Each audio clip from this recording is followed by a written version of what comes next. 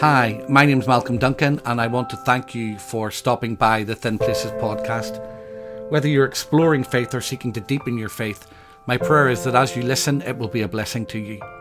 Please make sure that you click or subscribe to the podcast to be kept up to speed with all the latest episodes. I'd love you to take a look at some of my other resources that are available on the internet too.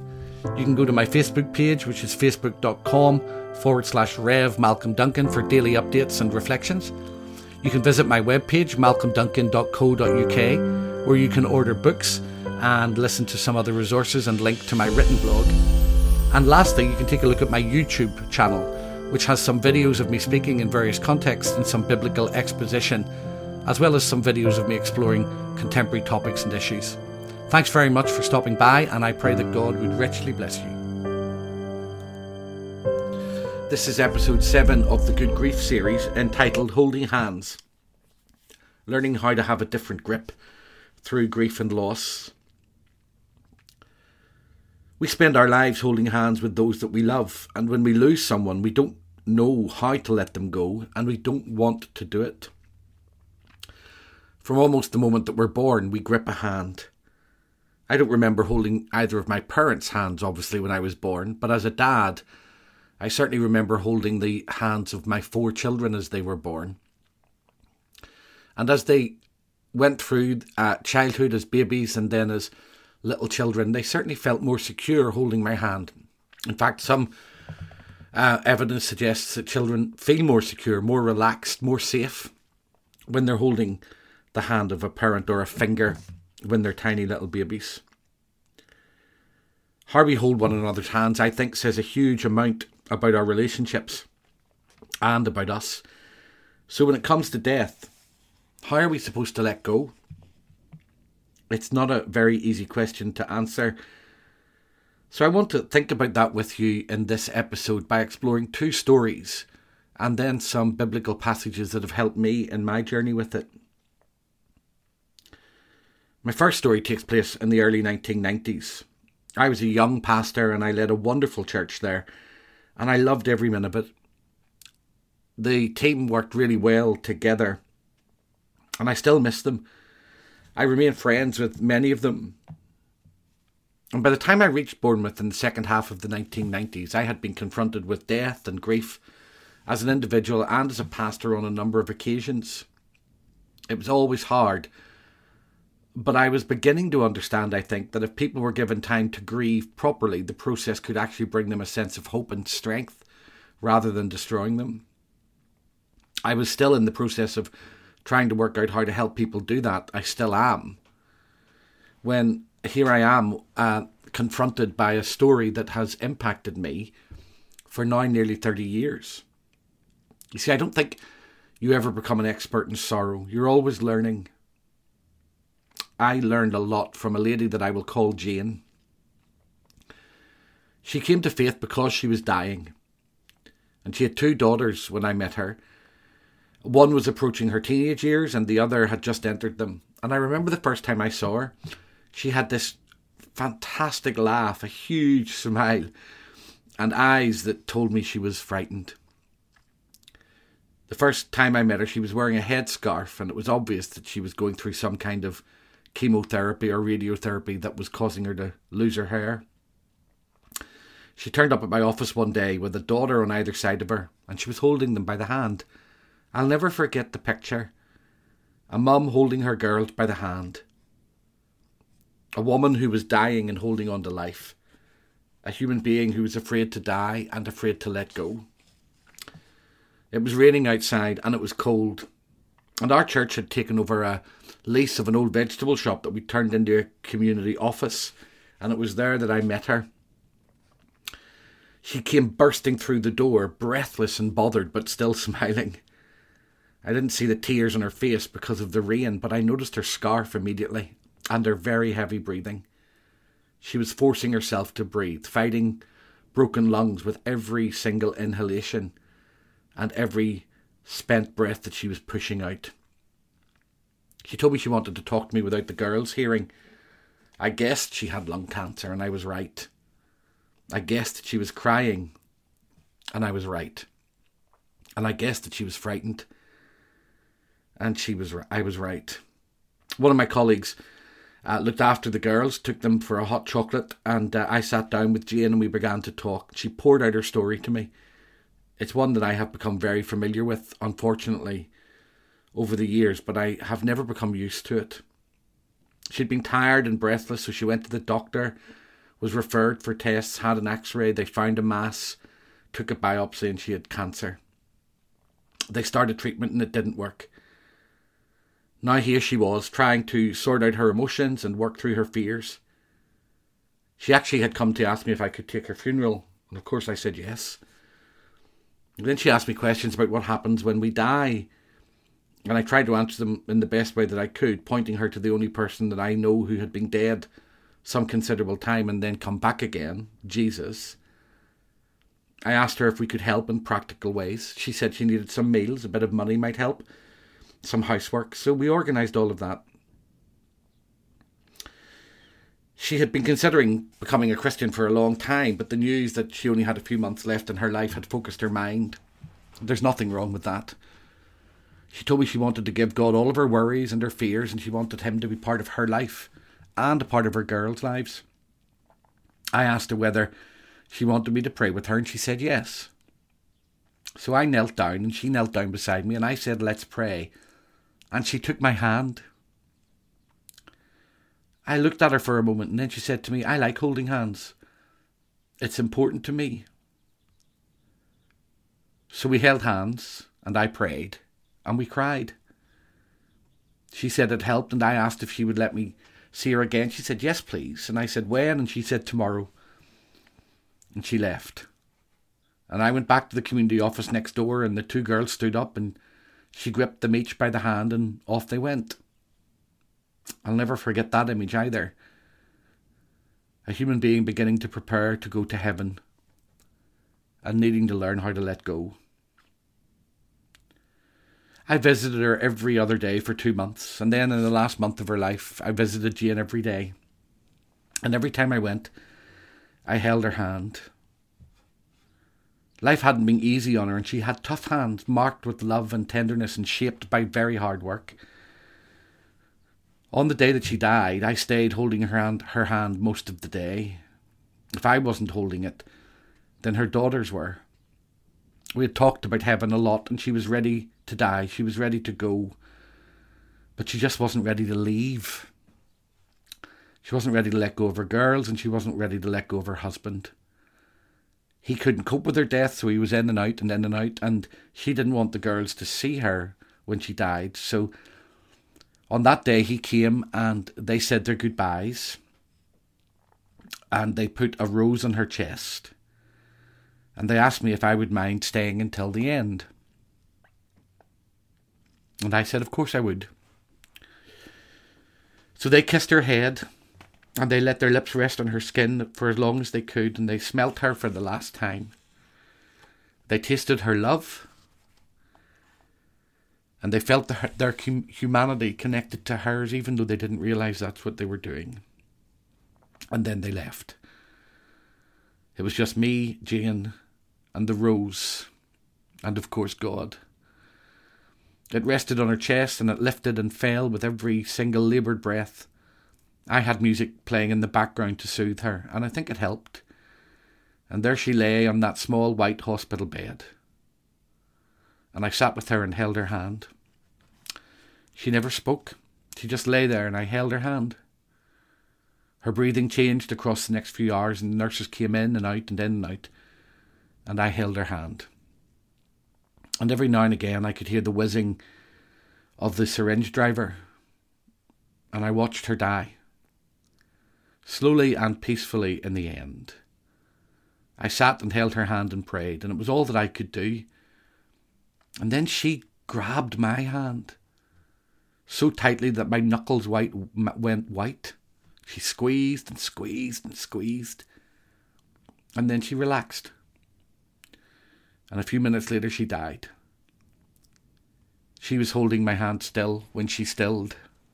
Her grip loosened, and she was gone. We spend our lives, I think, holding hands with those we love. And when we lose someone, we do not want to let them go. and we do not know how to do it. I really don't have any idea what happens in the moments of death. None of us do. We can talk about the mechanics of it, but what actually happens in the world that we can't see? What does a dying person experience? What's their perception of these last moments? On a number of occasions I've been with people who have died, but there was something about Jane's death that I needed to think about, and it was her hands. The way she gripped me, then released me. What was it? I still think about it. Those moments with her and the 20 plus years of reflection that I have had since have given me something that I now believe to be very important, and I carry into every context when I'm trying to help families or couples or individuals as they approach saying goodbye to a loved one. I can't really explain it in diagrams and Bible verses in a 3-point sermon, but it's something that I want to try and talk about because I've seen it help people again and again and again. So my second story might help. A few years ago now, I was helping an elderly couple. The elderly lady was walking towards death, and they were beautiful people. I loved them very much, and I miss them very deeply still. She'd battled the disease for many years, but it was finally progressing to the point that it wouldn't be long before she went to heaven. She knew that, and she asked me if I could come and talk to them about her parting. Over several weeks, I did a Bible study on heaven with both her and her husband, and I gave them the chance to talk through their fears and their anxieties. I made sure that their funeral arrangements were discussed. I encouraged them to write letters. I did everything that I could to help them prepare for her death. I asked her were there any special things that she wanted me to do when she died. Who did she want to be part of the service? What songs would she like sung? Was she ready? Is there anything that was unfinished? Had she anything she needed to put right with God or with other people? It was very rich and deeply moving to minister life and hope into their souls for the last couple of months of her life. And then one afternoon when we were sitting together, she and her husband were talking, and he turned to me and he said, "Malcolm, I don't know how to let her go." They were both in their 80s, and they'd known each other since they were 5 years old. And they were holding hands as he spoke to me. Tears sparkled in their eyes like diamonds. Treasures of the love that they had shared for 8 decades. Evidence of a bond that had held them through their marriage, their ministry, the raising of their children, and the lives of their grandchildren. I asked them whether I could come and sit beside them for a moment, and they said yes. And I moved over and I placed my hand on their joined hands, and I said something like this. I'll call them John and Margaret for this story. John, all your life you have held Margaret's hand. From as far back as you can remember, you've loved her and you've walked with her. You held hands through your courtship. When you were young lovers, you held hands as you danced and dreamt of the world as it would be and what your future might look like together. You held hands on the day you were married. You gave each other a ring as a symbol of your union that you both still wear today. When your children came along, you held hands. You held hands when you said grace over your meals. After your arguments, you held hands. When you walked on the beach, listened to the sea. When you meandered through the park, kicked leaves. When you lay beside one another at night, you held hands. You've spent your life holding hands. Through your griefs and your sorrows, you have held Margaret's hand, John. You've held her through her diagnosis, her treatment, and over these last months as she has prepared for heaven. Through almost your entire life, you have held her hand, and I don't think you have ever let go, and I don't think you ever will. John smiled, tears on his face, and tears falling onto Margaret's clenched hand. And I repeated the sentiment to Margaret about her and her relationship with John, and she cried too, and she smiled, and she looked at me, the tired and the worn smile of a body that is becoming gossamer thin with pain, but is letting the glorious light of Christian hope shine through. We paused together and cried, and he put his head on her shoulder and cried. I caressed her beautiful white hair. She beckoned me toward her weakened body, and I kissed her soft, kind forehead. and the room was still with the presence of God. This was a holy moment, and this was a holy conversation, and God was doing something. So then I said something like this: now you are both approaching the moment when Margaret will go to heaven, and you continue to hold one another's hands. Imagine that this is a walk toward eternity, John, and you are still holding her hand. But on Margaret's other side, God is walking beside her. He has always been there, and he always will be. He held her hand in her mother's womb. From her first cry to her last breath, he will be there. He held her hand when you hurt her. He held her hand before you ever knew her. And he will be holding her hand long after you have gone. He will always be there. He holds her hand more tightly and more tenderly than you could ever understand or imagine. He has held her through illness, through treatment, and now in this final stage of the journey. He has promised that he will always hold her hand. And at the moment of her passing, when she leaves earth to go to heaven, God will take her. There will not be a moment when she is alone. There will not be a second when she is unattended. God will never let go of her hand. He has promised, and he is a God who keeps his promises. But in the moment that he chooses to call her to himself, to release her from this life and usher her into the next, he will squeeze her hand. He will give her the assurance that she needs. She'll not be afraid, and she'll never be alone. His hand will hold hers into the next life. I think they were beginning to understand what I was going to say. They were both now looking at me. My voice was in the room and my hand was on theirs, but they were present with each other, encased in a depth of love and tenderness that could never, ever be described. I see it in the lives of those who have been entwined around one another for decades. I think it's beautiful. I think it's precious. And I think it's holy. The conversation continued something like this: John, I will never ask you to let go of Margaret's hand, because you and I know that you could never do it. So what I'm going to ask you to do instead is to change your grip. In these last days or hours of her life, let her hold your hand instead of you holding hers. Adjust your hold. Release control of her to God without letting go of your love. And remember that God has her other hand. And when he calls her to himself, he will squeeze her hand, the one that he has always held. And when he does, Margaret will let go of your hand. You will never need to let go of hers. She will release yours, but she can only do that if you change your grip. And when she does, it will be her signal to you to say, I'm home. I have been released. I am with God. Her release grip will be because the one who had held her longer than you has now drawn her closer than she has ever been.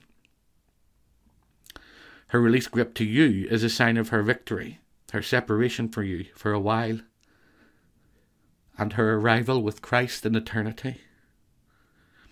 And when she lets go of your hand, it will be because she has stepped out of time and into eternity. So change your grip, John. Change your grip. And one day you will take Margaret's hand again and you will never be parted. We spend our lives holding hands with those we love. When we lose someone, we don't want to let them go and we do not know how to do it. Perhaps we don't have to. By changing our grip and remembering that God is closer to the person that we love than we are, we give them the permission that they need to let us go. So the Bible, the verses, they make it clear that God holds his people tightly in his hand. Listen to Isaiah 41 verse 13. For I, the Lord your God, hold your right hand. It is I who say to you, do not fear, I will help you. Listen to it in the Message. Because I, your God, have a firm grip on you and I'm not letting you go, I'm telling you, don't panic. I'm right here to help you. Or what about this translation of Romans 5:17 from the Passion? Death once held us in its grip, and by the blunder of one man, death reigned as king over humanity. But now, how much more are we held in the grip of grace and continue reigning as kings in life, enjoying our regal freedom through the gift of perfect righteousness in the one and only Jesus, the Messiah. Or John 10, verses 27 to 30. My sheep hear my voice. I know them and they follow me. I give them eternal life and they will never perish. No one will snatch them out of my hand. What my Father has given me is greater than all else, and no one can snatch it out of the Father's hands. The Father and I are one. Or J.B. Phillips from Romans 14:9. At every turn, life links us to God, and when we die, we come face to face with him. In life or death, we are in the hands of God. Christ lived and died that he might be the Lord in both life and death. I've witnessed those words bring comfort in grieving homes, by hospital beds, at gravesides and in crematoria. I've read those texts to the dying and the grieving. I tell them the story of holding hands. And I remind them that God is holding their hands, that he will not abandon them. God keeps his promises. Just as I think the idea of death as an unwelcome visitor is really unhelpful, I also think the language of letting go of our loved ones can be unhelpful. I understand the sentiment. I accept and agree that we must release them, that we mustn't grip them too tightly, that we must find a way of trusting them to God's care and keeping. I remind myself and mourners of that every time I pronounce the words of committal at a funeral, saying that it has pleased Almighty God to take unto himself the soul of our sister or our brother here departed. We now commit his or her body to the ground. This is a releasing. This is a letting go. But it helps to remember that in death we are giving our loved ones permission to let go of us. We're not leaving them. We are acknowledging that they have left us. And they've only done so because God has taken them when they have died in Christ.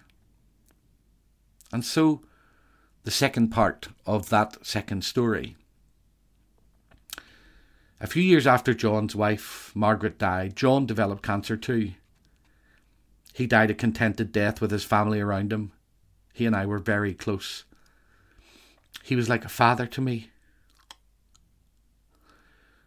On the last occasion that I saw him alive, he was in and out of consciousness. It was a very emotional goodbye. I sat with him and wept with him, and he mumbled to me. He smiled and he whispered his thanks. I wept my thanks to him. I placed my face against his for a moment, and those moments were a gift. For weeks before, I would go to his home on a Friday and we would read the Bible together. We would sing together. We would talk of Margaret together. We just were together. On the last day that I saw him alive, we had time alone for a little while. It was precious, and I will cherish it forever. As it was approaching time for me to leave, I prayed with him, and he smiled. And a tear fell from his eye and trickled down his beautiful, gentle face. I wiped it away with my hanky. And when I left him that day, I buried my face in the hanky and sobbed. No matter how much we try, parting is hard. I rose from the bedside and he beckoned me closer. He had something he wanted to say to me. I leaned over and he gripped my hand again, pulling me to himself with his right hand. I drew my ear down to his face so I could hear him, and he whispered, "Malcolm, you were right." And with that he lifted his left hand from the bed and squeezed it into itself twice. And he said, "His grip is strong. His grip is strong." I let his hand go. I changed my grip. A few hours later he died. He let go of my hand. but he will always, always be in my heart. And if you're struggling with grief, sadness or loss today, because you know someone that you love is going to die, and you don't want to let them go, or because someone in your life that you loved very much has died, change your grip. You don't need to let them go. You just need to let go of their hand and let them grip yours. Perhaps the most helpful thing we can do is trust those that we love into God's care, because absolutely none of us know what happens in the last moments of life. And I'm convinced that his grip is stronger than we could ever imagine. God bless you.